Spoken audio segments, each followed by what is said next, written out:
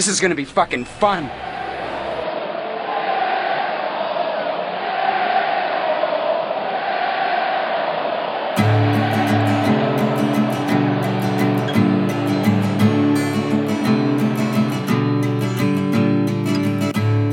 Hey, how's everyone doing out there? Welcome to a Word Hole Media presentation of Major League A-Holes in the Hole and Sox That Thing. I'm Pete.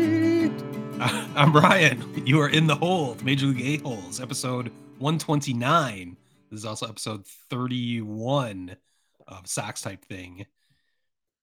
We're approaching the halfway point in the season, so I think this week all our teams will pass the 81 game threshold. So I guess I'm going to title this one "They're Halfway to Hell." Yeah, halfway to hell is about right. Yeah. Except for one team. Considering, if you take out the Giants, our teams are combined 63 games under 500 right now.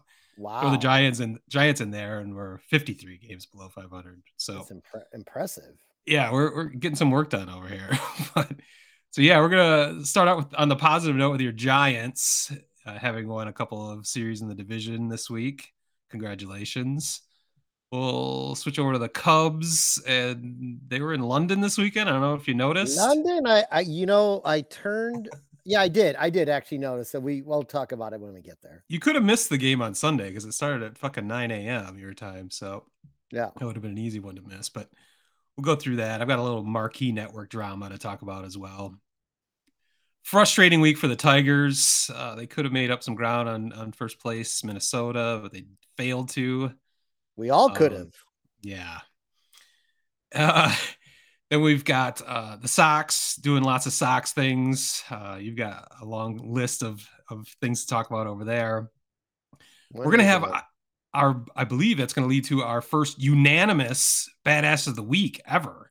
Yeah, we don't have to nominate anyone else. Yeah. Then we got some shit you couldn't make up involving the LA Angels, who are the Sox next opponent. Starting tonight, I think. It's in an hour. It is tonight, 8:35 Central. All right. Well, we're going to follow up last week's segment on our Major League A-Holes All-Stars. This week, we're going to be talking about outfielders and DHs. We've got a long list to go through there. I think it's going to be pretty simple how we finally land upon our All-Stars in the outfield. And then we've got another aesthetics, the final Nike City Connect uniforms of the year. So this might be our final aesthetics for a while. Wow. Maybe I'll figure out a way to dredge it up once again somehow. But well, I'm sure there'll be some ceremonious hat or something we need to talk about. We'll find something.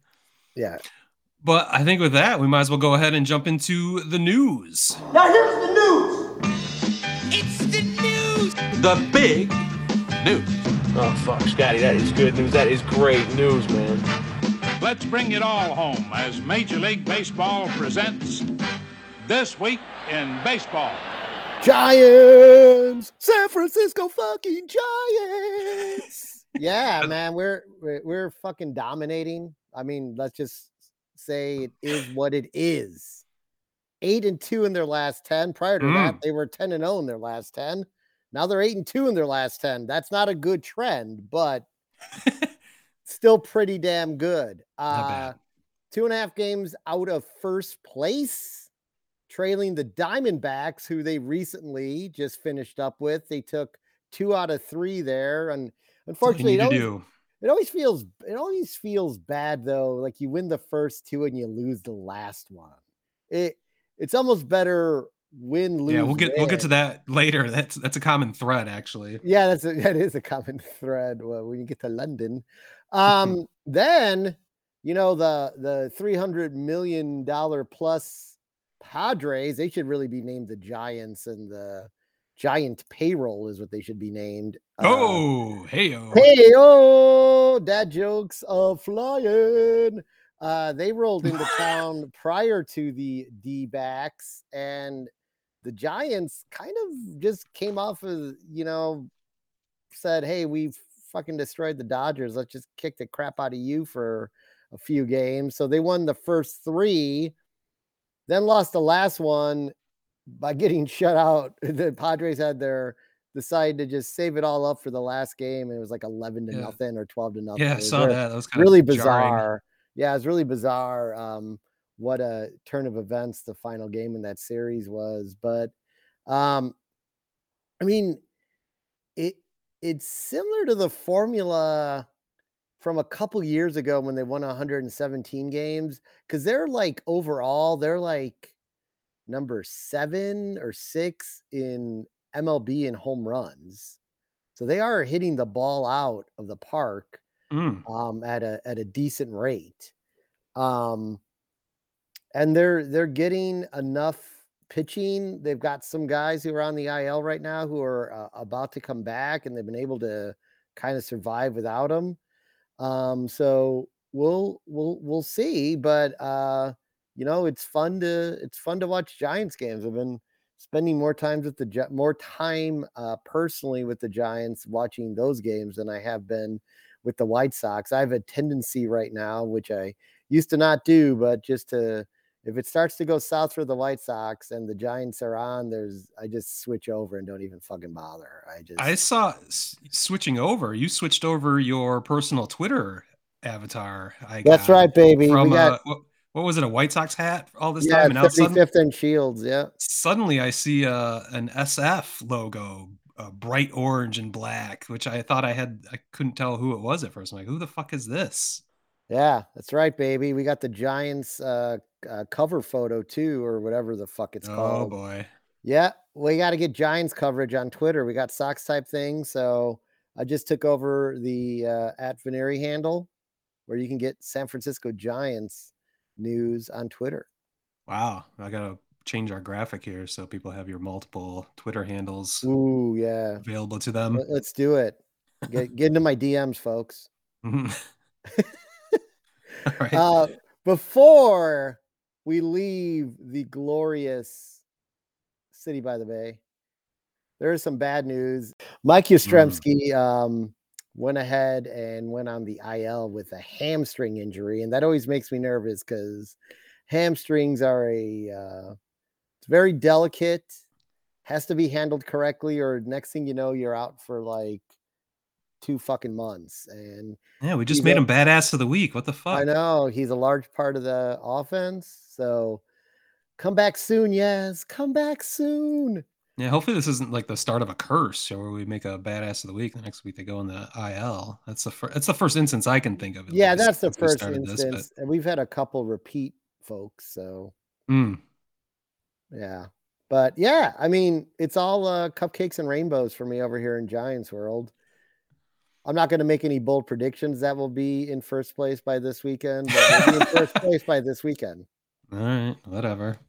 You had a story about Will Clark you wanted to mention. Oh, shit. Thank you. Shit, Pete forgot. Covered off early. So First segment. I'm not even drinking, folks. It's just iced tea. Sure it is. In my Instagram feed, I get a lot of baseball stuff, and someone was interviewing Will Clark, and he had one of our favorite umpires. He had a story about Angel Hernandez, and he told the story about how he was at the plate when he was on the Giants, and I know this is going to sound shocking to everyone, but Angel Hernandez was calling strikes on balls that were 3 inches off the plate. That's what he does. And, Will questioned him, and it was like, come on, man, that's not a strike. And he's like, oh, sorry, man, the ball moved on me. It looked good to me, yada, yada, yada. So they go back and forth. He gets rung up. He knows that he doesn't want to get kicked out, so he doesn't expand it. Walks off the field. Sees him at a bar later that night with some other umpires. And he sees him over there, and he's like, He's like, hey, send a round of beers over there on me. So the waitress goes over there, lets Angel and his crew know that a round of beers are from that gentleman over there who is Will Clark.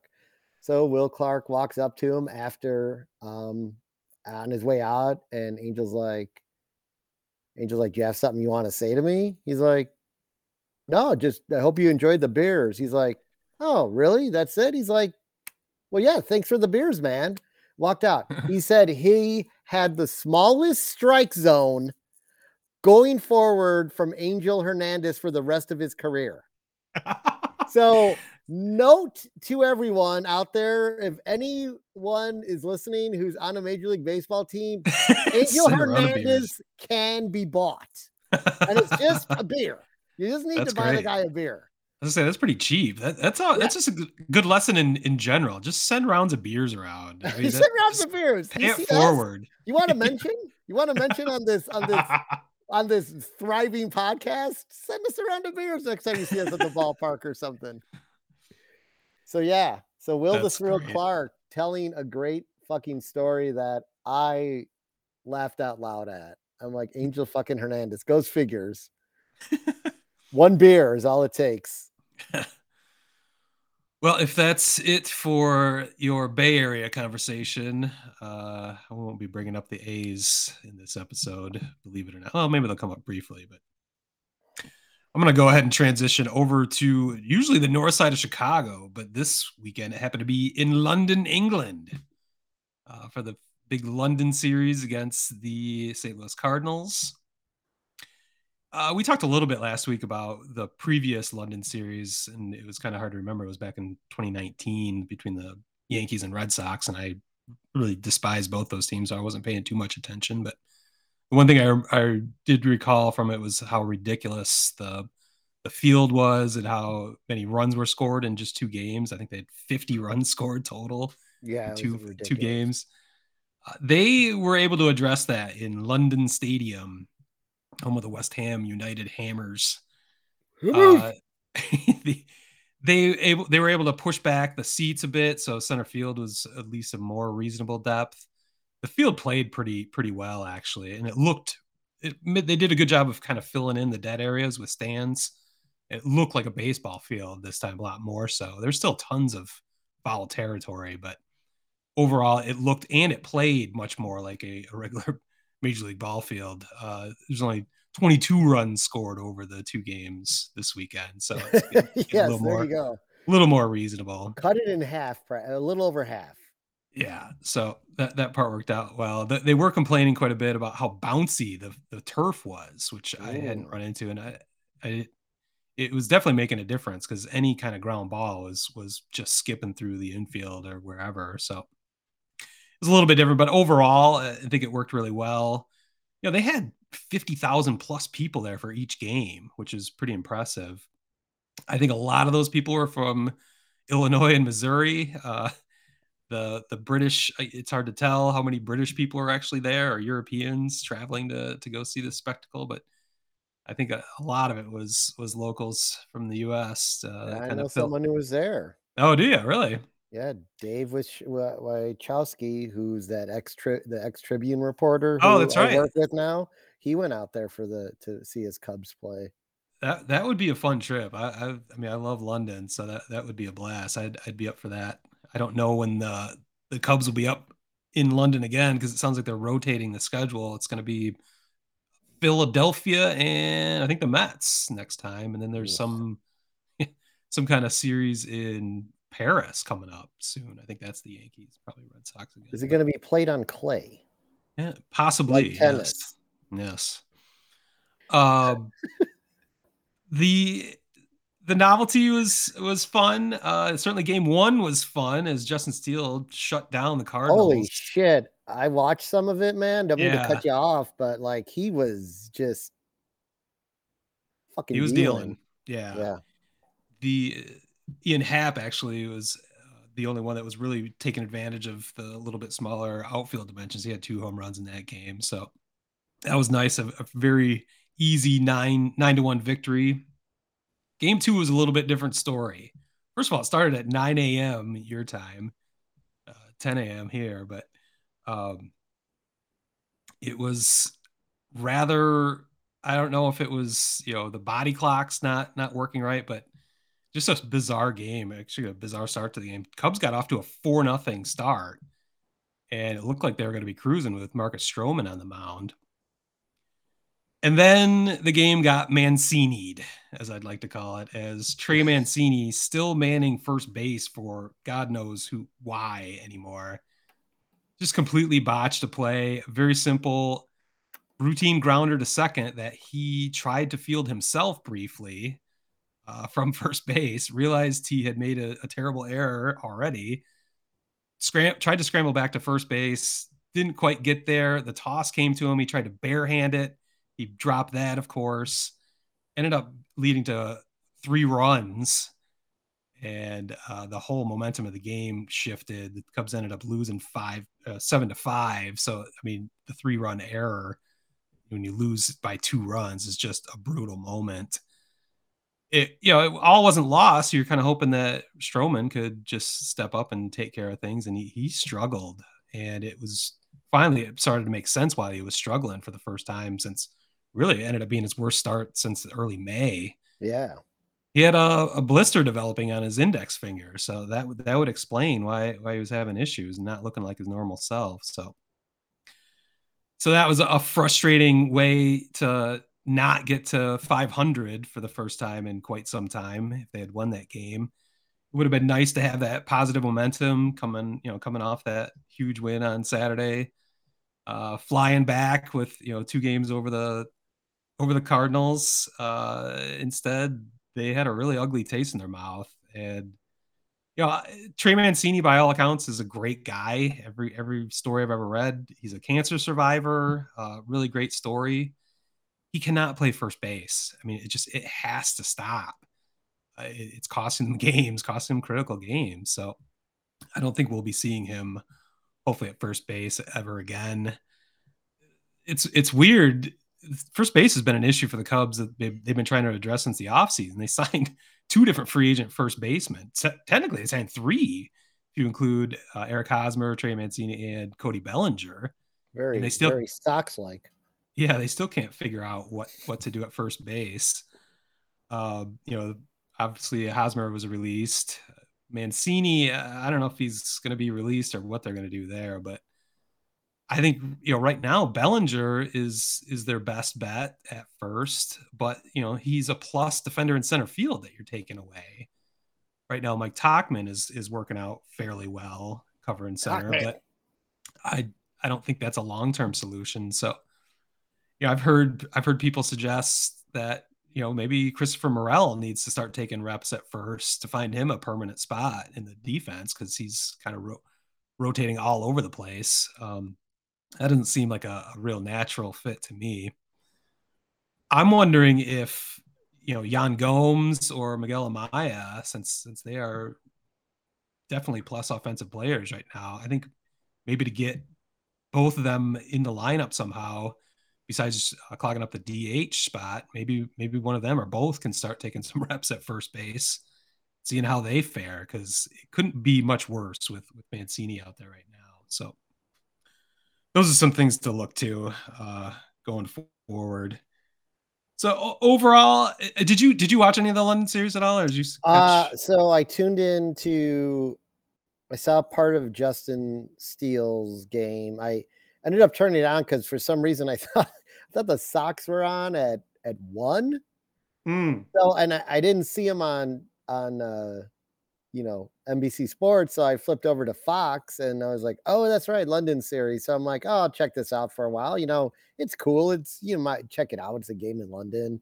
Notice that the dimensions were like 330 down the line versus like 305. So yeah, I think they were just over 300 last time. It was 380 center. I think this was closer to 400 at least. So yeah, so I was like, I'll leave this on for a while. And, Justin Steele was just taking care of business. So I watched like 3 innings and shut it off. And then I turned it on Sunday and it was already 4-0 Cubs. And which is with as bad as the Cardinals were and Marcus Stroman on the mound, I was like, I'm not going to fucking invest any time in this. So I flipped it off and turned on some music. I wish I had done the same thing you did there, but I chose poorly at that moment. Also, I did play some MLB The Show. I'm tying this back to London, and they were giving away a free London pack of cards. So, like, do you know the concept of MLB The Show? You mentioned it before. It's basically like trading cards with a rating on it, and okay. You can go all the way up to 99. No one's 100. So Shohei Ohtani is like 99, right? So, but all the guys in the London pack were 95. So I ended up with a 95 Yan Gomes Wow. from the Cubs. Who else did I get from the Cubs? Oh, your closer. He was a 95. But yeah, it was interesting. It was fun. They had like a special pack you could get for free. So it's worked out so far. I hit a home run with my 95 Paul DeYoung the other day for a win against probably a 8-year-old online, but I'm proud of it. I'm 51 for those scoring at home. Congratulations. There was a little bit of other Cubs news over the weekend as the Cubs corporate stooge, Crane Kenny. Oh, God. Crawled out of whatever hole he's been living in to get on Chicago media, which, again, he's the most heard from sports business president of operations that you'll ever hear. No fucking shit, man. He did have some breaking news Saturday morning on 670 The Scores Inside the Clubhouse with Bruce Levine. There's breaking news about the Marquee Network. What do you have against the Marquee Network? The point is, ladies and gentlemen, greed is good. Believe me, you won't be booing about that in a year. TV money tonight! TV money tonight! TV money tonight!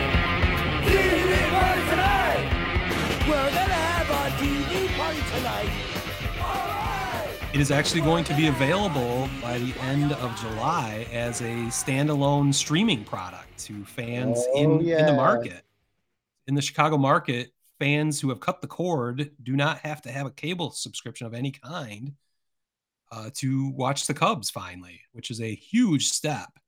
And it's something that you could see coming miles away. When they first started the Marquee Network, it just made sense that eventually they were having so much trouble signing with Comcast or other local cable providers, right? Signing deals with streaming services like YouTube TV and Hulu. Those fell apart. They are still with Fubo TV. Yeah, I don't know. That's one of the best ones for sports. That's how they marketed themselves. I looked into that a bit, and I thought it looked like a pretty crappy interface, but maybe I mean, the interface may suck, but like if it can't be worse than Hulu's, but. Yeah, if you wanted like local sports and a decent amount of national coverage and soccer, if that's what you're into, that's the place for you. Well, and now you don't even need that because you'll be able to just purchase the Marquee Network streaming service standalone by itself, direct to consumer. This is on the heels of both the Yankees and Red Sox, who already have their own networks and in-market streaming services. And the news there, I didn't realize this. It's a little disturbing because the Yankees charge $30 a month for theirs, and the Red Sox charge, I think, $25 for theirs. Dang. So the Cubs are definitely going to fall in that range. I'd be shocked if it was more than the Yankees, but that's a lot. I mean, that's what I'm paying for MLB TV to see all the games, essentially, besides my local Tigers. Yeah. So that's a pricey commitment, I guess. Those prices are feasible in those markets already because people are willing to pay it. That's what the market is bearing right now. So I guess that's where the initial prices will come out for the Marquee Network. I don't know that they'll stay there if the demand will be that high, or if they'll just have to lower the prices to something a little more reasonable. But I mean, it'll be interesting to see. You can get Sunday ticket for that for $300 a year. I mean, is it gonna? Do you know were the details like? Are you locked into a year at $25 a month? Yeah. Well, none of the details are public right now. It's just we know that it's coming out possibly in late July, and then there's speculation based on what the Yankees and Red Sox have done. So it'll probably follow those models. But yeah, there's no details about that yet. So I was surprised at those price points. I was thinking, 15, 20, maybe something like that. But the one thing is, Marquee, they've spent the last 3 years developing the full network. So it's not just, you're not just getting Cubs games, you're getting the full TV network too, is probably how they'll spin it. The pre and post game shows, and they have all sorts of other programming. Uninteresting programming. Yeah, mostly. Well, uninteresting to you. It would be interesting to Cubs fans potentially, but they also have partnerships with, I think, with the Big Ten. They show all sorts of stuff in the off season too that you'd be getting. But yeah, so I guess that's breaking news. There's a lot to be fleshed out still on how the details are going to work, but it's great that people in Chicago can actually watch the Cubs on any device they want now, without having to subscribe to a cable network, which fewer and fewer people are doing these days. So it's really a move towards the youth, the younger generation than us, that are all cutting the cord, not interested in cable subscriptions. But it's getting the product. The product is now getting available to anyone if they so choose. So I think it's a cool move. I'm shooting the messenger. Not a fan of Crane Kennedy, but at least he brought some interesting news to my Saturday morning. Well, with that, I'm gonna head over to Detroit. My Tigers had a frustrating week. We were recording last Tuesday night as they were trailing 1-0 to the hapless Kansas City Royals. We got done, and that game was so fucking fast. The game was final, 1-0. Tigers lose. Really frustrating. You can't lose the fucking Royals, and you can't. Well, not 1-0. Yeah, you can't even muster up a run. I mean, I don't know what was going on. That was the one game the one game they lost in that series, but you need to sweep the Royals at home. So it was frustrating. I didn't even know what happened. I get off this fucking podcast, and it's already devastating news, embarrassing news, but. So that started out the frustration. The first place Twins came to town this past weekend, and really are every bit as unimpressive as I've thought they've been all year.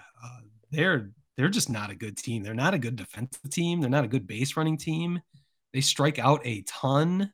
They hit home runs. That's what they do. They hit home runs. They ended up taking 2 out of 3 from the Tigers, which is really frustrating because they could have easily won game 3. They had a 3-2 lead in the 8th, and Nick Maton completely botched a play at third base, and Tigers ended up losing 6-3. Just, it would have been a really momentum building series win over a first place team. But that swing game is so critical. I mean, now, they're an extra game back that they shouldn't be. Of course, the Tigers subsequently released Nick Maton, or not released. They actually optioned him down to Toledo. So it was within minutes of the end of the game, which I found kind of funny, a little bit cruel, but he deserved to be sent down. I mean, he's got a negative 1.2 WAR. That was his 7th error already this year. He's batting like a cool 162, I think. OPS plus around 60. I mean, it was a disaster, and he needed to be sent down a while ago. Jonathan Scope's playing third tonight. They call up Tyler Nevin from AAA Toledo to fill the spot. That's a little bit disappointing because there are some prospects that would be a little more interesting to see. Some were speculating Parker Meadows might be up. Actually, I heard speculation that Austin Meadows might have finally gotten his mental issues straightened out and might be returning to the team, but that has not happened. I'm not really holding my breath for that either, since there's never been any news about that. There's no way to know, and there's, that's up to him completely. So just a weird, frustrating week. It could have been so much better. It was close to being a really cool week, and then just a couple things just went the wrong way. And for a team that's 10 games below 500, just can't afford to have those little things go the wrong way. They're headed to Texas tonight. That looks like it could be a total disaster. That game actually is just starting right now as it's 8:00 here. I'm a little nervous to tune into that after this show. as the Rangers just rake. I think they were averaging like more than 6 runs a game for a while. They might be above that now. So yeah, it was not that I was thinking the Tigers are going to make a move or anything in the division, but they were only 3.5 back behind the Twins. They still lead the series against the Twins 4-3. So it's why this is going to be even with our shitty teams in this shitty AL Central. It's still going to be interesting because we're all in the race. We're going to continue to be in the race because Minnesota is just not that much better than anyone else, except for maybe the Royals. So I guess that's a positive. We're still tantalizingly close to leading this shitty division. By the way, we've been characterizing the NL Central and the AL Central as the same shit divisions, but yeah, the NL Central is a little bit better. I think the NL Central has separated itself into a much more reasonable, respectable division compared to. I mean, for now, yeah. That's the thing. Mainly, yeah, I agree. Cincinnati going nuts, but I mean, the AL Central has definitely established itself as the worst fucking division, maybe ever. Well, I think maybe there'll be more and more stories about this as no team is above 500 as we get deeper into the season. How many divisions have all been below 500 by the end of the year? Might be the most interesting thing to watch in the AL Central going forward. Well, it would be the first time it ever happened that the entire division was. Would it be the first? Yeah, okay. Yeah. No one's ever won a division below 500. Below 500. The worst team was the. I thought maybe did I not cover this? The Padres won their division in 2005. The NL West they won in 2005 by like being 2 games over 500. But then after they got out of the playoffs, they finished the year under 500. So they're the only team to ever be in the playoffs and have an under 500 record post playoffs. So we could make history with this division. I'm looking forward to tracking that the rest of the season as much as anything. Just to see how inept this division can be and how we can all stay in it till the end. That's all we can live for these days. Ugh. That is mercifully all I'm going to have to say about the Tigers. If you want to transition over to your equally mediocre White Sox. Speaking of one half game behind my Detroit Tigers still in both standings, the A-hole and the AL Central. Oddly enough, they're doing better in the real league than they are in the fake league. We're following the Major League Ales because of the Giants. But big news, breaking news on the South Side is we finally won a series after winning the last series we won was in New York, which was the first full week of June. They haven't won a series since. They've come very, very close. They've come so close that it's made me file a petition with MLB to lower the games to 7 innings for the Sox the rest of the year because they've been tied or winning at that mark and then blowing the games in the end. But the Red Sox was an interesting series. They gave it away. And then they took it away in game 2 to come back and win on a Elvis Andrus single in extra innings. Go figure, Smitty, similar to the Trey Mancini situation. Boston's first baseman, good old Turner, good old ex-Dodger third baseman Justin Turner, had an error at first that allowed Gavin Sheets, speedster himself, to beat out a throw that then put a pinch runner on and coming around to score. So Sox won that one. And then it was the Lou Bob show yesterday where the Sox won 4-1 on 2 homers by Luis Robert. We'll be getting to him. But we'll get more into Luis Robert later. One of the funnier things that happened this week was something that Smitty and I had been speculating about for quite some time. Tim Anderson, good enough to throw from second, not good enough to throw from short, suddenly became the starting second baseman for the White Sox for the weekend series against the Red Sox seemed a little, what would you say, Smitty? Seemed a little convenient, maybe, after some of the trouble he's had at shortstop. It felt like a demotion to me. I mean, Pedro Grifol definitely tried to shape that narrative into something completely different with, just his shoulder. It was an easier throw from him from second to first. That felt a little convenient. I think there's probably more to that. We broke that down last week, how the defensive lapses, the not paying attention on running errors probably led to a benching, but it was supposed to be a shoulder issue. Then conveniently moving him slowly back into the lineup after several days out to second base. I kind of think it kind of fit their narrative, but he is back at shortstop tonight. So I'm a little surprised by that, but yeah. So Elvis Andrus is going back to second then? Yeah, Elvis Andrus is back at second, and Benintendi does remain in the leadoff spot, which he's been red hot in. So no reason to change that.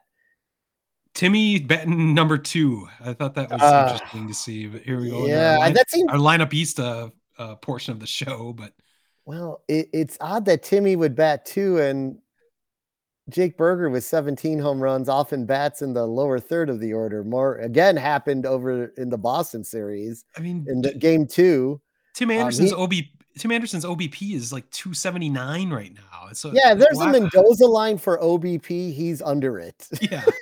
I think it's 300 probably, right? Would be the Mendoza line for OBP. So like you should him at number 2. Yeah. Okay. It is I don't know. Probably a bit of a don't want to bruise that ego too much, but if you want to win, he should be seeing about 3 at bats a game right now until he starts hitting consistently. One of the things I did mention last week that I wanted to get to since we finished up the weekend series was I mentioned the Sox had to go 21-12 to get to 500. Since we last were podcasting, they've gone 3-2. So they have 1 game above 500. There you go. They need to go 18-10 the rest of the way if we're tracking that. So it doesn't seem outrageous, but they're consistently inconsistent. So you just don't know what to expect. Speaking of inconsistent but suddenly good, what are your thoughts on Lance Lynn, Smitty, and is he cheating?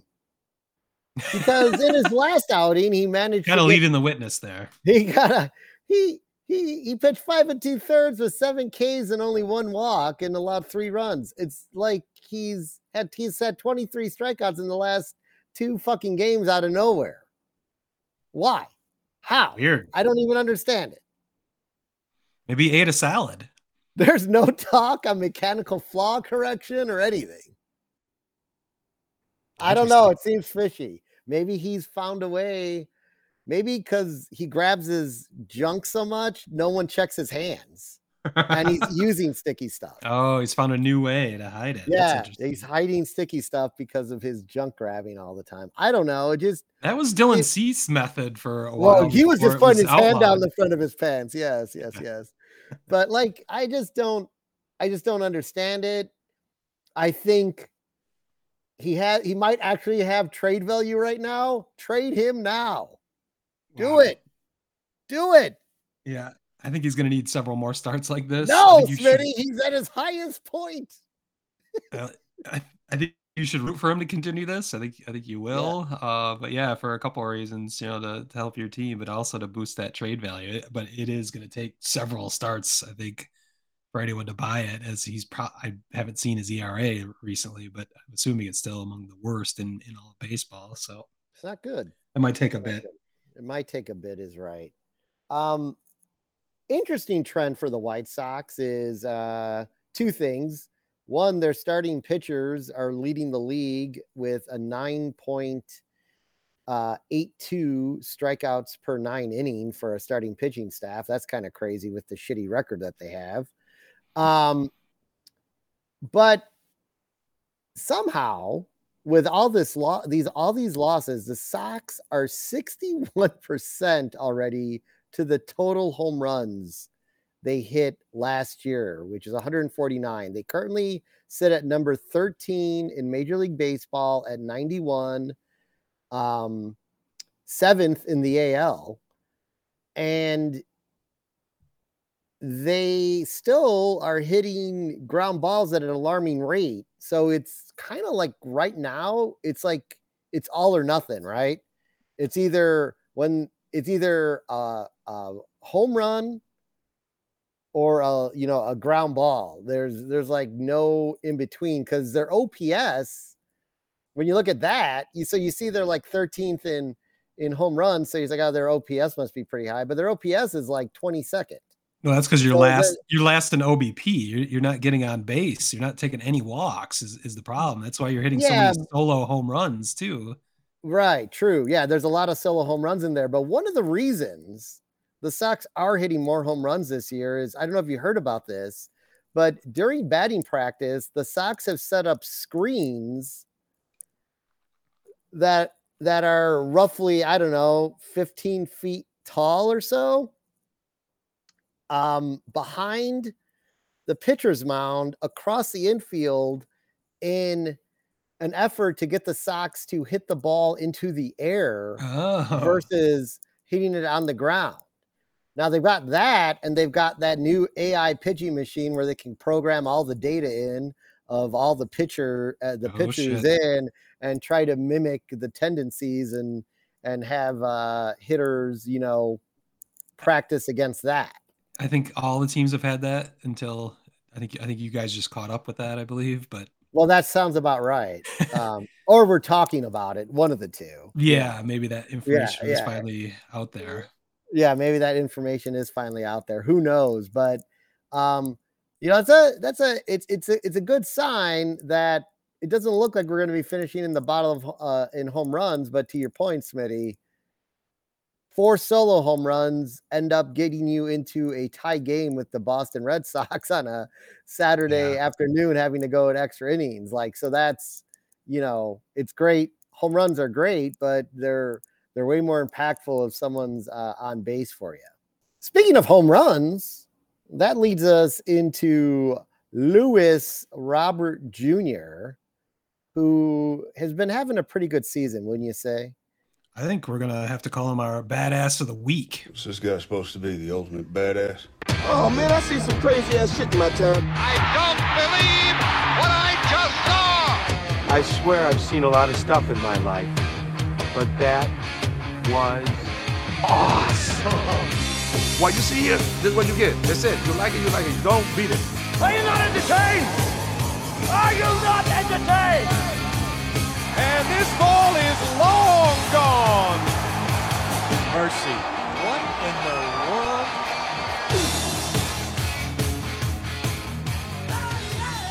That's right. Unanimously. We're not even going to bother with anyone else from any of our teams. Maybe Ian Happ as at second for his London performance, at least in the one game. But Luis Robert Jr., 4 home runs, 6 runs, 5 RBIs. And once again, his OPS is 1480. That seems to be a common trend this year. It doesn't really stop there, though. He's just having a great year. He leads all center fielders with 21 homers and a 3.6 WAR. He's 6th overall in WAR in the MLB, and he's on pace right now for 44 home runs. So it could end up being a pretty damn good year for Luis Robert Jr. And Smitty let me know right before we got on the air, he was AL Player of the Week. Yeah. We're not the only ones noticing. He just earned that honor this afternoon. It wasn't even worth comparing the stats of any of the other players on our 5 teams, because Luis Robert Jr. is blowing them all out of the water. So congratulations to him. He is our badass of the week. Is he the first 2-time winner of badass of the week? We almost gave it to Stroman. Did Stroman not get it twice? No, you stopped it. You gave it to Zach Short instead. Oh, yeah, Zach Short. Well, can't wait for him to get sent down. So that'll be really the best badass. Oh, wow. Thanks. One other thing you mentioned before, I think we should talk about was go ahead. play at home plate against shit, the Rangers. I forgot. That's shit. That's twice, 2 segments. I forgot shit. Yeah, so That's all right. the Rangers series, I was supposed to go into that right after the Padres. I mean, Quite all right. right after the Padres. Yeah. Oh, that's why I didn't go into it. I wrote Padres down instead of Rangers, and I just skipped over it because I thought I put it in the wrong spot. I'm coming clean, everyone. Okay, so we're amateurs. You need to do better with your notes taking prior to the show. God, fucking idiot. All right, here we go. Here we go now. Yes. So this is almost like the 6 degrees of Kevin Bacon for what happened in this game, don't you think? Yeah, it's crazy.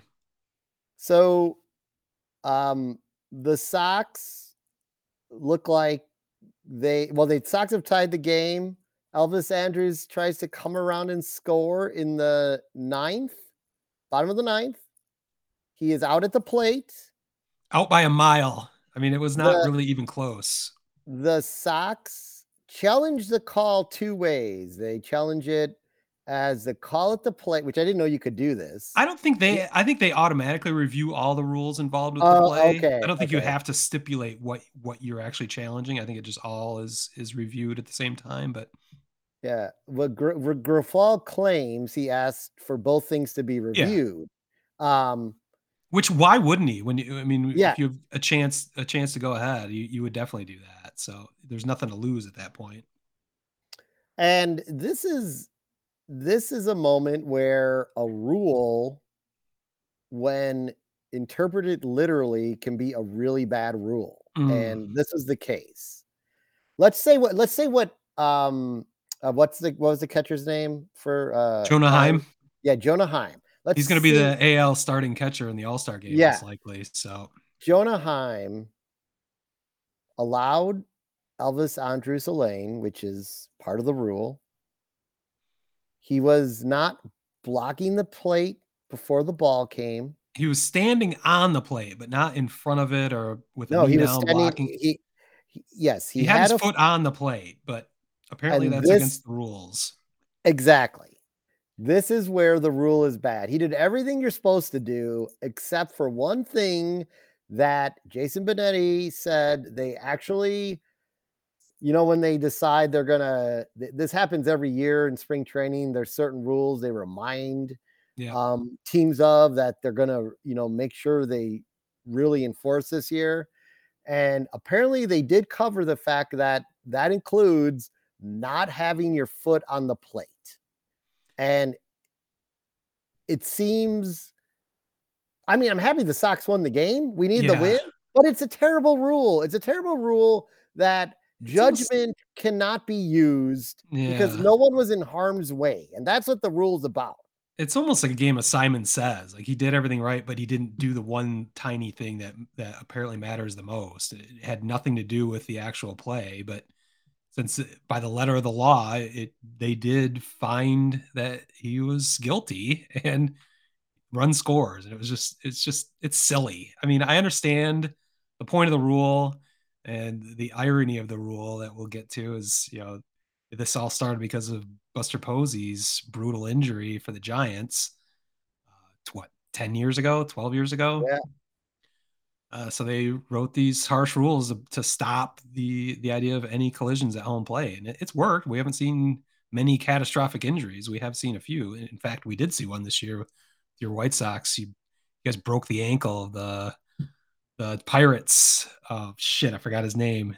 Their star player where he's sliding into home in a really bad, awkward way, but busted his ankle up. But you mentioned that the irony, this rule was created for Buster Posey with the manager being Bruce Bochy, who is now the manager across the way, who was burned in the ass by this rule this past week. So who called it one of the worst calls ever. He called it embarrassing. And I thought that was the best way to put it. It's just like, why do we have a rule like this? How can you lose a game because of something as stupid as this?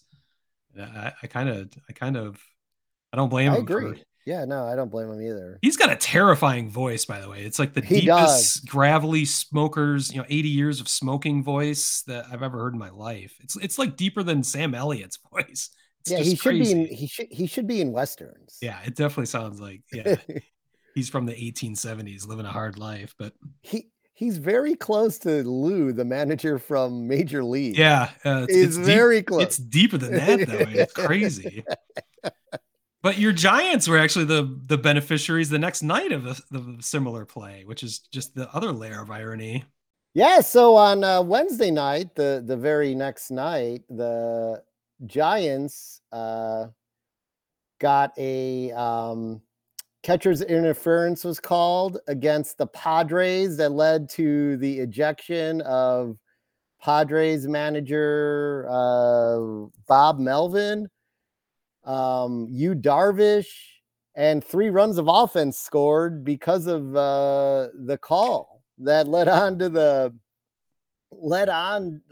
Giants to victory that night. So you should love this rule. It's working out perfectly for you. Well, I do. There also was some video that was kind of funny of old video the Sox showed on the pregame of Bruce Bochy applauding the rule on a game that when it went his way. So nice. On a call that was very, very similar, where it was like, that's the rule. Yeah, it's the rule. I mean, the thing about the Padres one that's even a little bit crazier. I don't know if it's crazier because the catcher was in the line, but you remember how you said Elvis Andrus was out by a mile, but like the play was still where his hand was coming into the plate and he got tagged on the arm.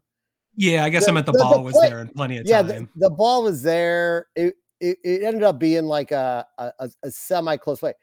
The Giants runner was tagged out at the front of like the home base, the home plate circle, coming in off a third. Yeah. And the reason the interference call is super questionable is because when you're going to be out by that much, yeah, what's the point? What's the point? Yeah, it's like they're making a black and white call, but ball and strike call almost, so to speak. They're removing any gray area or any room for judgment in it. It's just there needs to be some judgment because these rulings just don't make any sense on the surface. And like Bochy said, it's embarrassing. Yeah, I mean, what am I doing? I played catcher when I played baseball. And obviously, there were none of these rules. I used to get run over all the fucking time. But it was a different time back then. Yeah, I couldn't imagine having to think about getting the ball that's coming in and not then being on home plate. Give him a lane. Right. Got to worry about if the ball is taking me into like the lane, how do I field it by not getting taken to the lane? Because if it takes me that way, I could tag him out, but then he could still be safe. Yeah. Like, it's just fucking stupid. Yeah, it's too much. I'm sure we'll hear about some. It might even be a simple, minor revision to the rule. It doesn't need to be thrown out completely, but I think they can leave some leeway for common sense to prevail. I think that's the direction they need to go. I mean, AJ went off on his podcast after the White Sox one. I didn't hear if he went off after the Giants one, because like I said, the Giants one's maybe even more erroneous in that he just was moving over to go and tag the guy because it wasn't even near, and then it leads to 3 runs in the inning. I mean, Jesus. Well, you guys are headed to Anaheim to start. I think you guys start in like a half hour, so we gotta get going here so you can catch that. I got an hour, so let's just slow this down. All right. You might notice I'm distracted. I keep looking over because all I see are home runs and base runners circling the bases in this Tigers Texas game. So it's gonna be. I have to catch up a lot on this, but you're headed to Anaheim to face the Angels, and that leads to some shit we couldn't make up. Oh, you guys like to tell jokes and giggle and kid around, huh? What have we got here? A fucking comedian. For a Turkey cemetery. Come out to the coast, we'll get together, have a few laughs.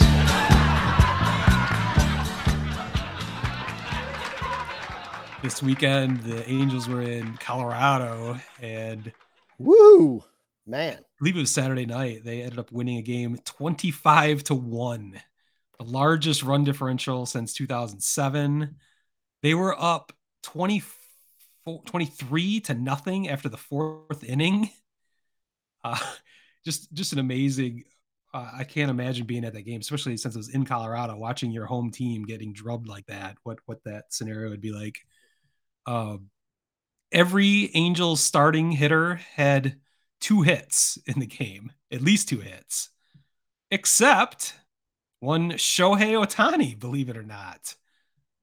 The current leader in AL All-Star voting, the hands down All-Star leading or MVP leading candidates for the AL.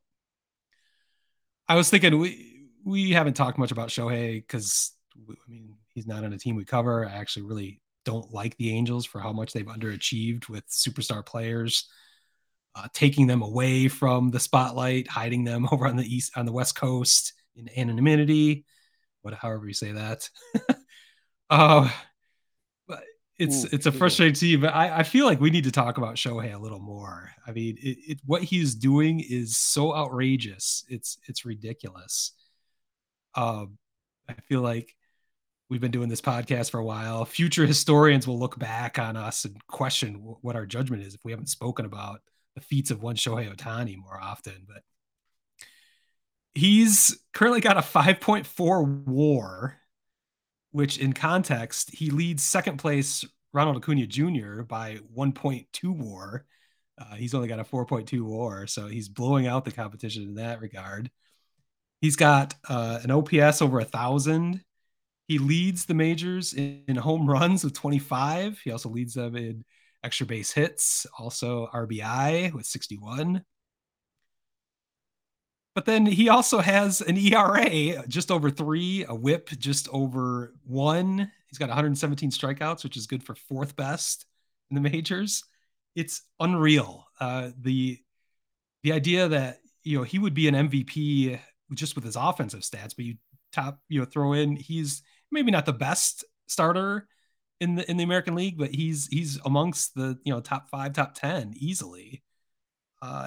It's crazy. I'm also attuned to this because I drafted him in our fantasy baseball league this year for the first time, and of course I'm running away with it at this point. This is my chance to kind of talk about my first place Motor City rebuild for a fantasy league. I'm kind of running away with it. I'm kind of feeling guilty because Shohei Ohtani is turning out to be a cheat code in fantasy because I can start him 4 days a week as my best offensive player, and then I throw him in as my best pitcher once a week. So when I drafted him, I drafted 2 top players at once. So I'm not complaining. I'm thinking as commissioner and you're kind of the co-commissioner, we might need to discuss if this is an unfair advantage in our fantasy league. He's been available. He's in our league, at least. He was not activated properly, I believe, by the owners who drafted him, who will remain nameless. But they were not moving him from a position player to a starter. They were just holding him as a position player or a starter. I forget. Actually, one person held him as a starting fucking pitcher the whole year. Yeah. So I'm actively moving my roster around so I can get both these players out of one, and I'm starting to run away with it. So we might need to make a rule that we cannot draft Shohei Ohtani ever again because this feels unfair. I am the architect of this and I'm the beneficiary, but I feel kind of bad about it. It's like something that fantasy baseball players could have never anticipated, or how the rules work, how this is working out. But we'll get deeper into that. Baseball has a way to giveth and taketh away. So we'll wait to see how the season ends before we start crowning champions. Seeing as you said to get that out there.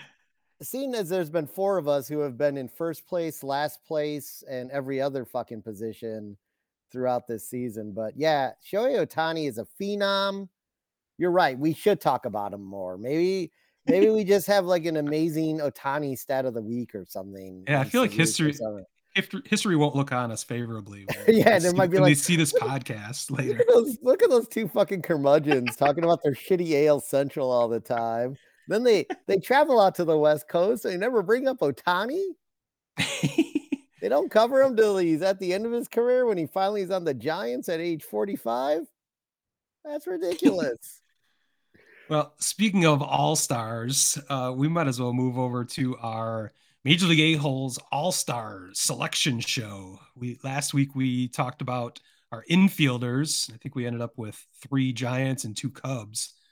This week we're going to cover all of our outfielders and DH candidates. I think we're going to get some little more diversity in there amongst our 5 teams, hopefully. But you've got a list over there of all the.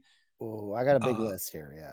Yeah, all the A's, all the Tigers, all the Cubs, all the White Sox and Giants who were on the All-Star ballot, which has now moved on to the final stage. There's just 2 finalists for each position, but I pulled up all the names prior to that.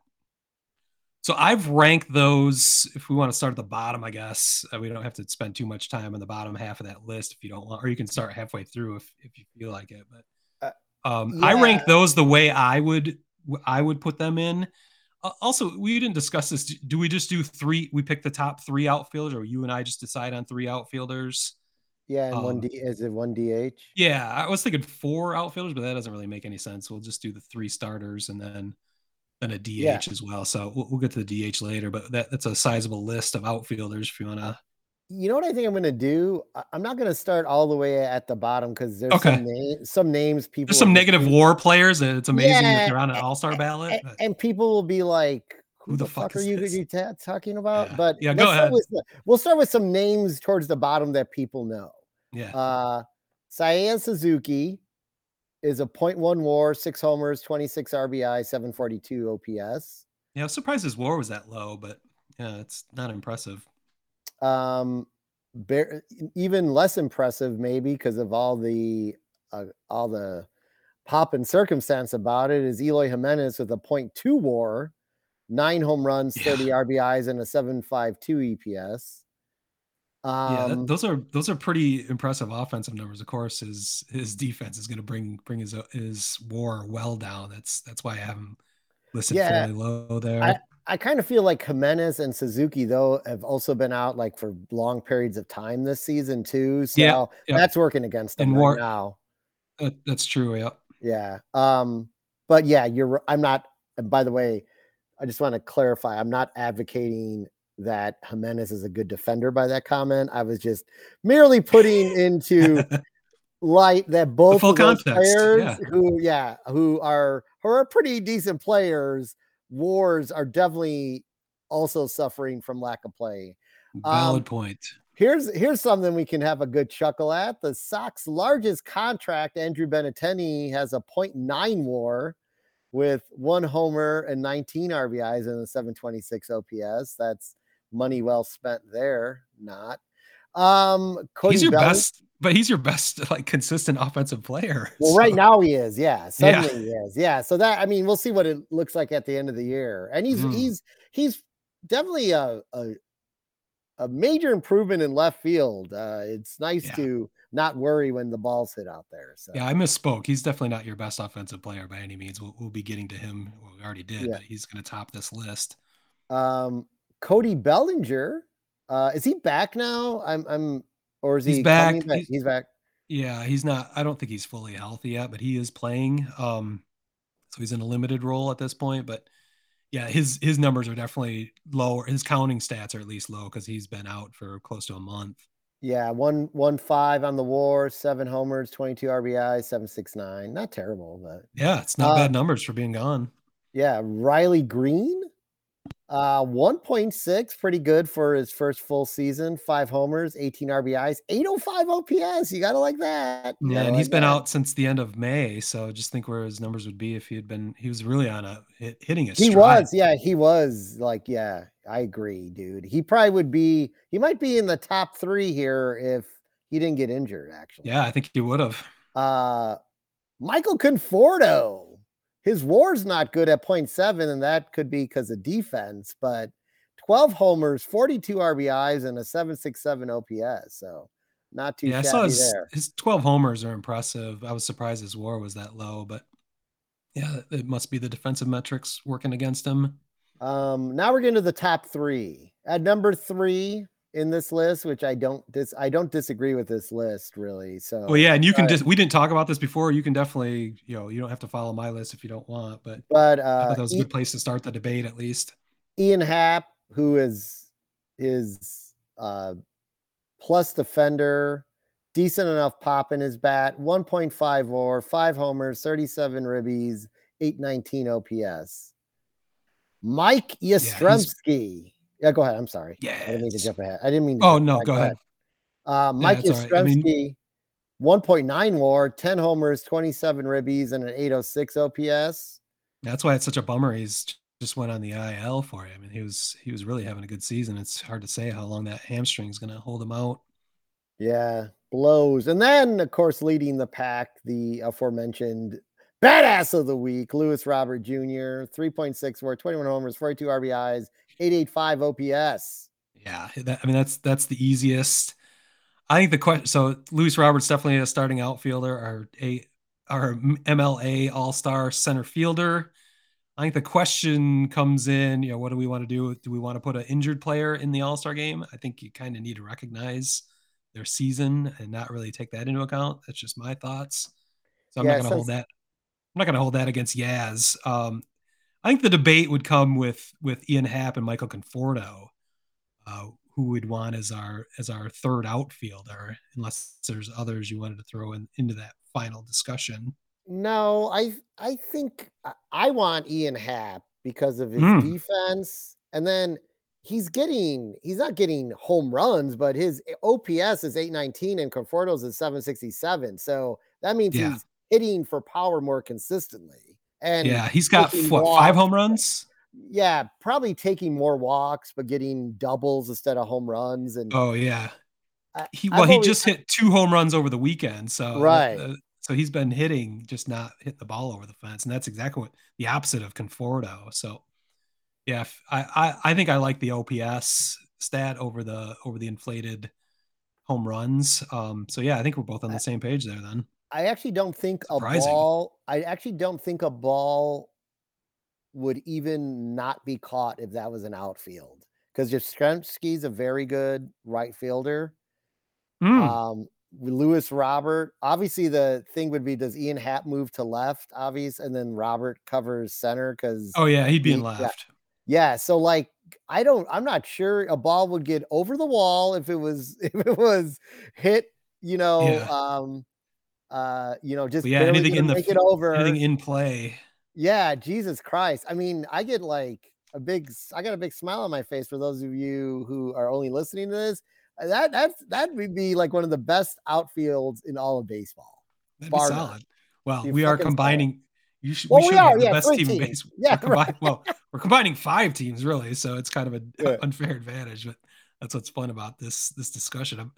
I'm surprised we're not having more debates or going back and forth. We're not being as provincial as I thought we'd be, but I think the numbers kind of spell it out pretty simply. So yeah, I'm happy to agree from time to time. And we also, I've seen Ian Happ play a lot, and I've just watched him get better and better.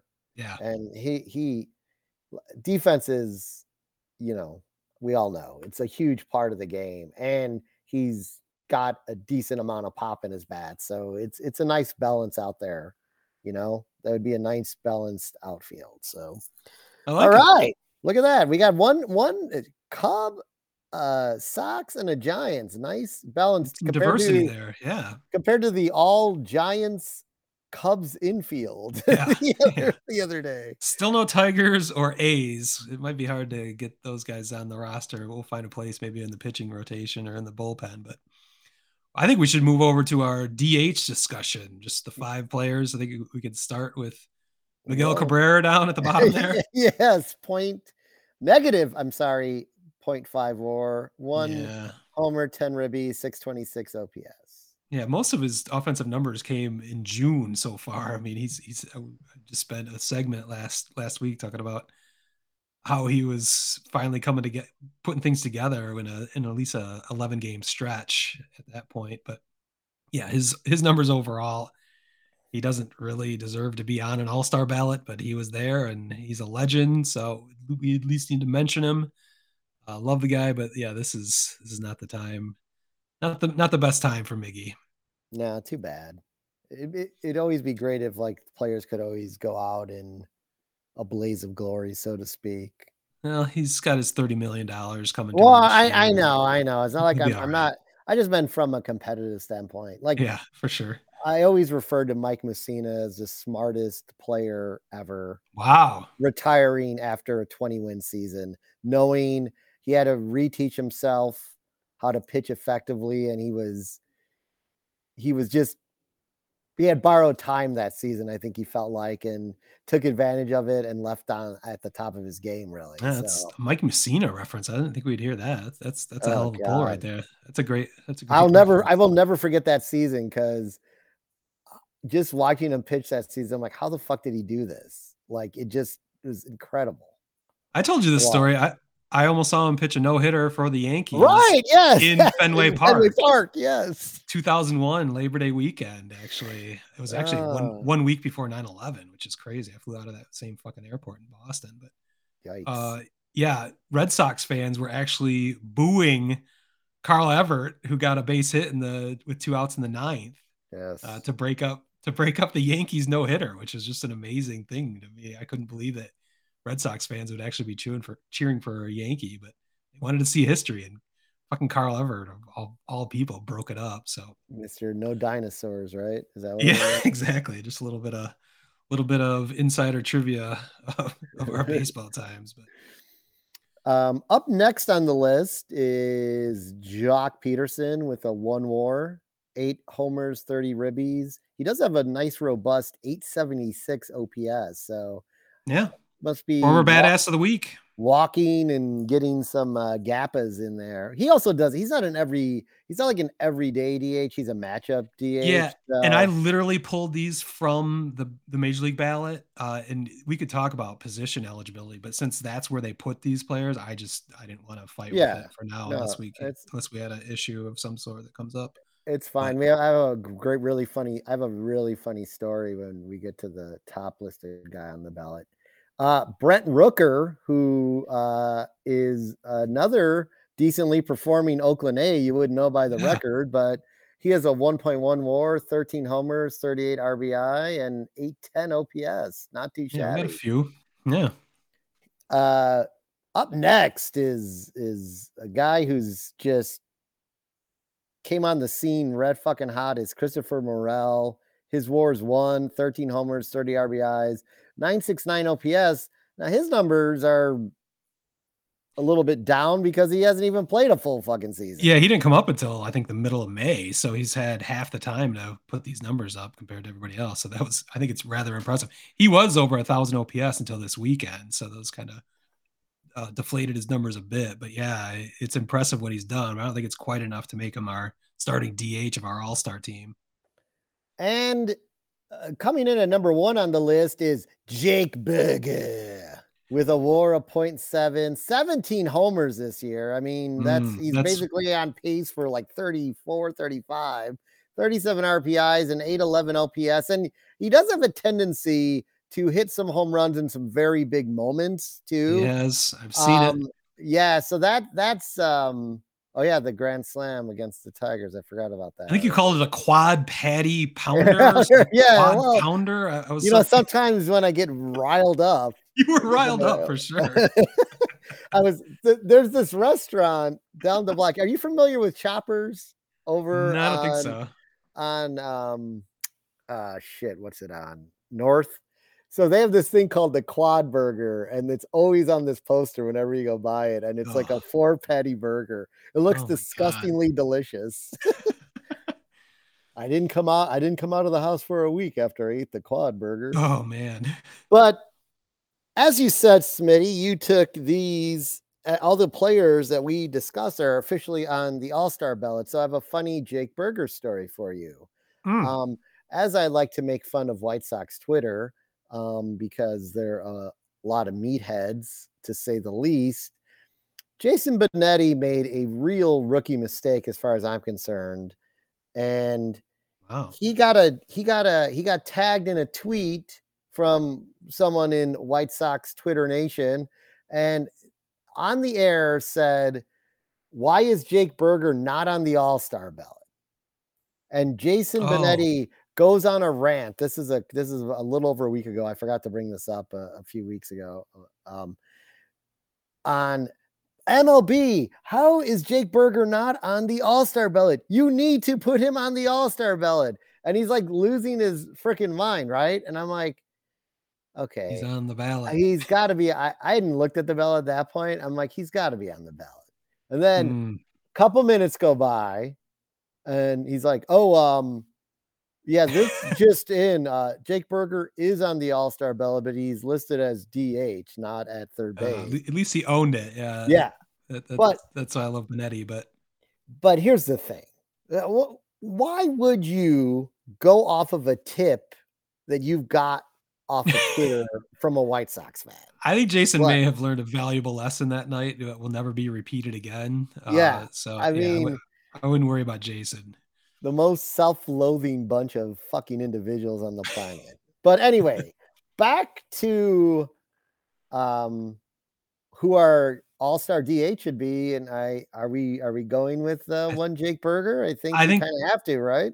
I think Morel would have a shot if he had played a few more weeks, but I mean, 17 home runs. I want to see Burger in the home run derby. I know. I do and I don't. So. Yeah. Yeah. I mean, there was history of some Bobby half issues, but there's like one example. I'm not sure that has played out as we've seen Pete Alonso and everyone else. That's true. That's true. We always refer to Bobby Abreu. That's like fucking 15 years ago or something. It might be more than that now. Yeah, but I mean, Jesus. You're right. Don't be afraid. Yeah, it would be great to see him in there, but we'll see. Everyone hates the White Sox, so he probably won't be in there. Regardless, we will make him our starting DH for the Major League A-Holes All-Star team. All right. So what's up next? Next week we'll talk about the pitchers. You and I need to figure this out if we're going to do 5. I think we'll just do 5 starters and maybe 3 relievers, or do we do more relievers? Yeah. I think we just do 3 relievers. So we'd have a full starting rotation and relievers. I'm gonna have to pull up all those numbers because there's they don't let you vote for pitchers in the All-Star game. So maybe you could send me some ideas. I'm not as familiar with a Giants bullpen as I should be, maybe, but let me go. I think I can go and sort all that. And all right. We'll tune in next week. We'll worry about that on like Sunday or some shit. Yeah, we'll have that all sorted out by next week and tune in then.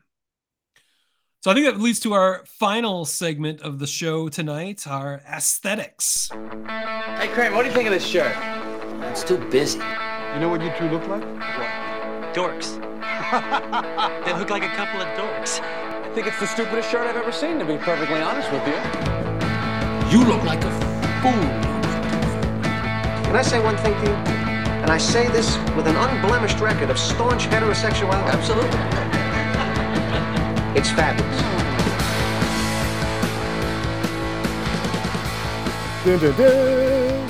Also, the final Nike City Connect uniform reveal of 2023, Pittsburgh Pirates, or as I would call them, the Pagoo Pirates.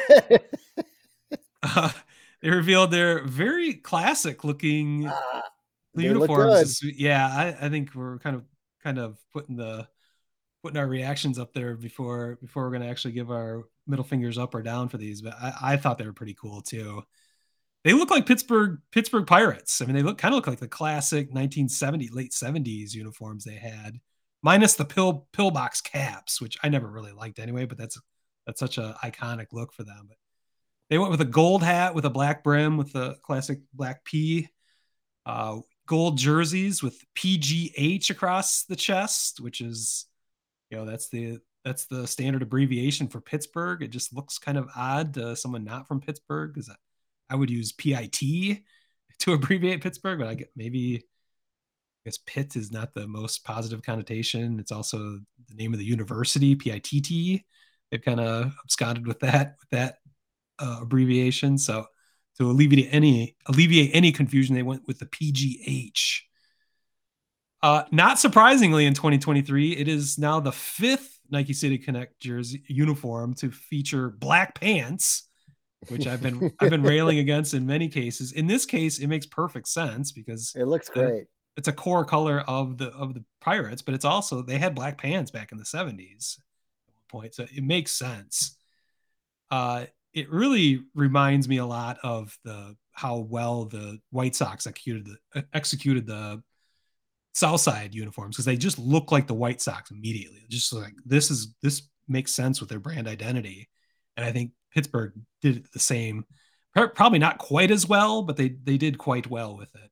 I think the PGH is the only thing I would have an issue with. But the other things that you and I might have issue with would be, of course, the explanations for all the various details that you may or may not have noticed on initial viewing. And of course, they put together documents on social media that I've pulled together for you. We could kind of read through those and to make fun of them, or to maybe to gain some insight into things that we hadn't noticed. But so we already talked about the first thing they talk about is we bleed black and gold, and it just covers off what you just talked about. So we'll skip ahead. I forgot to bring up the black and gold. That is very unique to Pittsburgh, actually. Every pro sports team is black and gold. The Penguins, that is true. Steelers, and I think that all had to have started with the Pirates, because they started 50 years before any of those teams were in existence. So I think that's really cool, because that like two colors don't define any other sports town that I can think of. Detroit's got they run the gamut of colors for their teams. Chicago's the same way. Nobody's got the same colors there. I can't think of any other place. So I think that's pretty cool for Pittsburgh in general, that all their teams are black and yellow, and that's just sort of their city's identity. If you've ever been to Pittsburgh, which I know you have, because you and I both went there for a Sox Pirates series. Shit, when was that? God, was that 15 years ago? A long time ago, yeah. No, Michael Buckfitch was pitching. We were yelling at him in the bullpen. But even the city is black and yellow. The bridges are all painted yellow. That's a surprisingly cool city too, like a beautiful city. So I wanted to mention that too, because from a designer's perspective, it's cool to see a visual identity that carries across all the different sports in a town. I like it. Yeah, I'll get to some of the details here that we wouldn't notice, because this is the fun of Nike Connect. And I will also say there's only like five areas they mention here. So again, Nike has limited the explanation. The last few, the amazing Cincy jerseys that set Cincy on their winning streak ever since they got those jerseys. That's right. I don't think they've taken them off. I think they wear those every day. The power of the City Connect. You can't. But one of the things is the texture on each letter of the PGA is inspired by the texture found on the Roberto Clemente Bridge. Okay. While the arching text nods to the city's iconic three bridges. On the sleeve, you can find the iconic Pittsburgh P. In this city, we bleed black and gold. All right. Now this part's interesting, and I'm not sure this happened before, but these are City Connect jerseys, but now we're getting to City Connect pants, because on the pants is what they're calling the check. And this is reference to the graphic that appears on the seal of the city. More than that is also the reference to the performance when talking about how the steel itself has managed to evolve. Carbon fiber has been used to improve the performance. This mix of heritage and innovation is also at Pittsburgh's core. Now, this appears as a belt loop, like through the pant on the side. Wow. Okay. This is nothing. This is not on the jersey itself. So I guess this City Connect pants too now. Pantalones. Wow. Yeah, I mean, they've all had pants. They just haven't had that many details spelled out about the pants themselves. So yeah. They're definitely finding a way. In general, these are very plain, simple jerseys. That's the other reason I like them a lot. They're very simple, but yeah, there's patterns all throughout that. This is where Nike is trying to stretch their creative muscles that I think they might be going a bit too far with, but that's fine. Let them have fun with it. The next is one part of the pattern because there's two icons in the pattern. We're going to talk about the asteroid. This iconic shape represents Pittsburgh's history in the American steel industry. For That decades, is, by the way, that is the diamond shape that you've seen in the Steelers logo. Yeah, all exactly. This time. The 3 diamonds. That's the same shape. This is just a gold one repeated throughout. So, yes, this is not a nod to Wes Anderson's Asteroid City. This is completely unrelated. For decades, Pittsburgh has been at the center of the steel industry. Blah blah blah blah. So we know that. Then also in the pattern is the Y, which is cool. It represents the 3 rivers.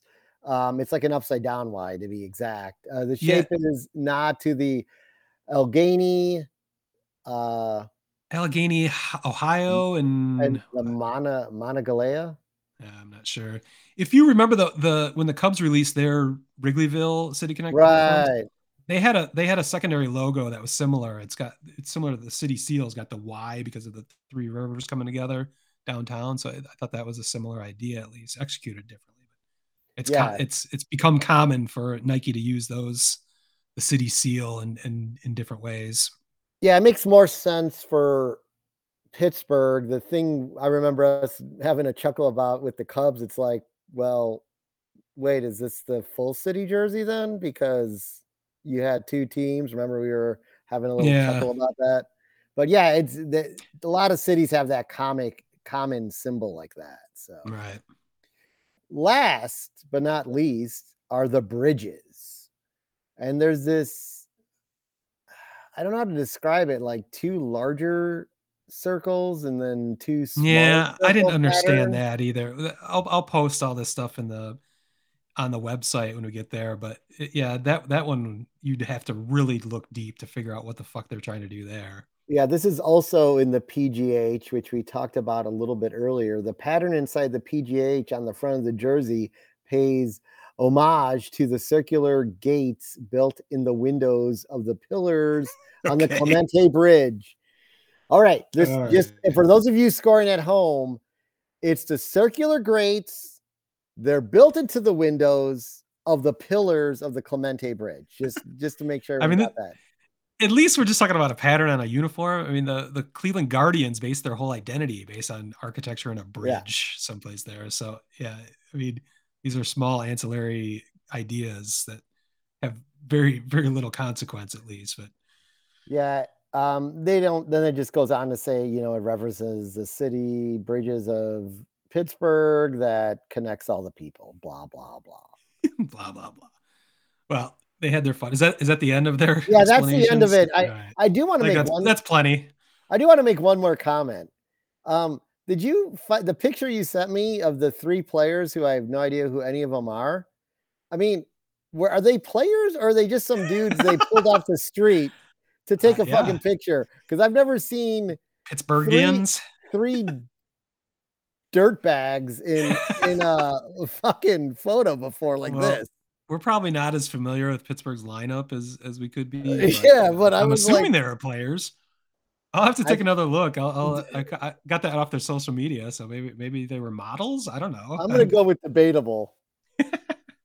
But anyway, well, that was fun. That's going to be the last one for a while. Of course, Nike is going to release at least 6 more next year, and I think there's still 10 teams left. So maybe they're going to do 5 and 5, or it sounds like the Yankees have no plans to even participate in this, which is interesting.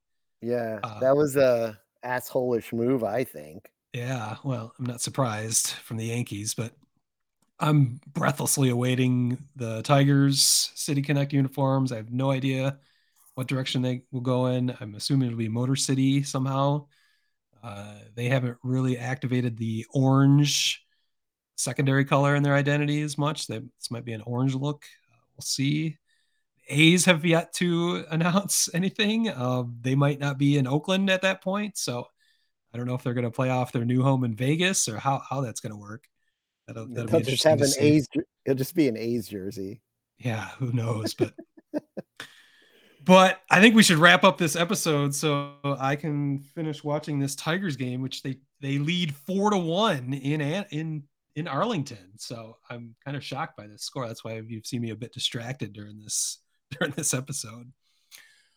You can, in the meantime, you can find us on social media at. Whoa. What's our rating? Oh, I'm sorry. Wow. I'm giving 2 middle fingers up. I think I have to follow with 2 middle fingers up, and those are good things. So yeah. All right, geez, now finish up so you can get to your fucking Tigers. Well, game. we kind of gave it away at the beginning, so I totally forgot about it by the end. So sorry about that. I am definitely obsessing over my Tigers right now, the score. So they're only breaking your heart in the end of this. It's only the third. Yeah, I am a little bit worried, but we'll see. We will be back next week at some point. You and I haven't talked about that when we're getting close to the actual All-Star break. So we'll have our first half recaps or whatever we decide we need to do. And we'll definitely come back with our pitchers or basically all of our pitchers for our Major League A-Holes All-Star roster. But in the meantime, you can catch us on social media at Sox Type Thing. That's Pete over there. I am at Major League A-Holes. You can find us on YouTube. You can find us on the web at MajorLeagueAholes.com as well as SoxTypeThing.com. And our merchandise is at aesthetics.shop, ASSTHETICS.shop. And you can find this podcast anywhere you'd like to find a podcast. So with that, I'm going to declare this podcast is over. Peace. Peace. Yeah! Jesus fucking Christ, it's about time. S-S-H-O-L-E, everybody, A,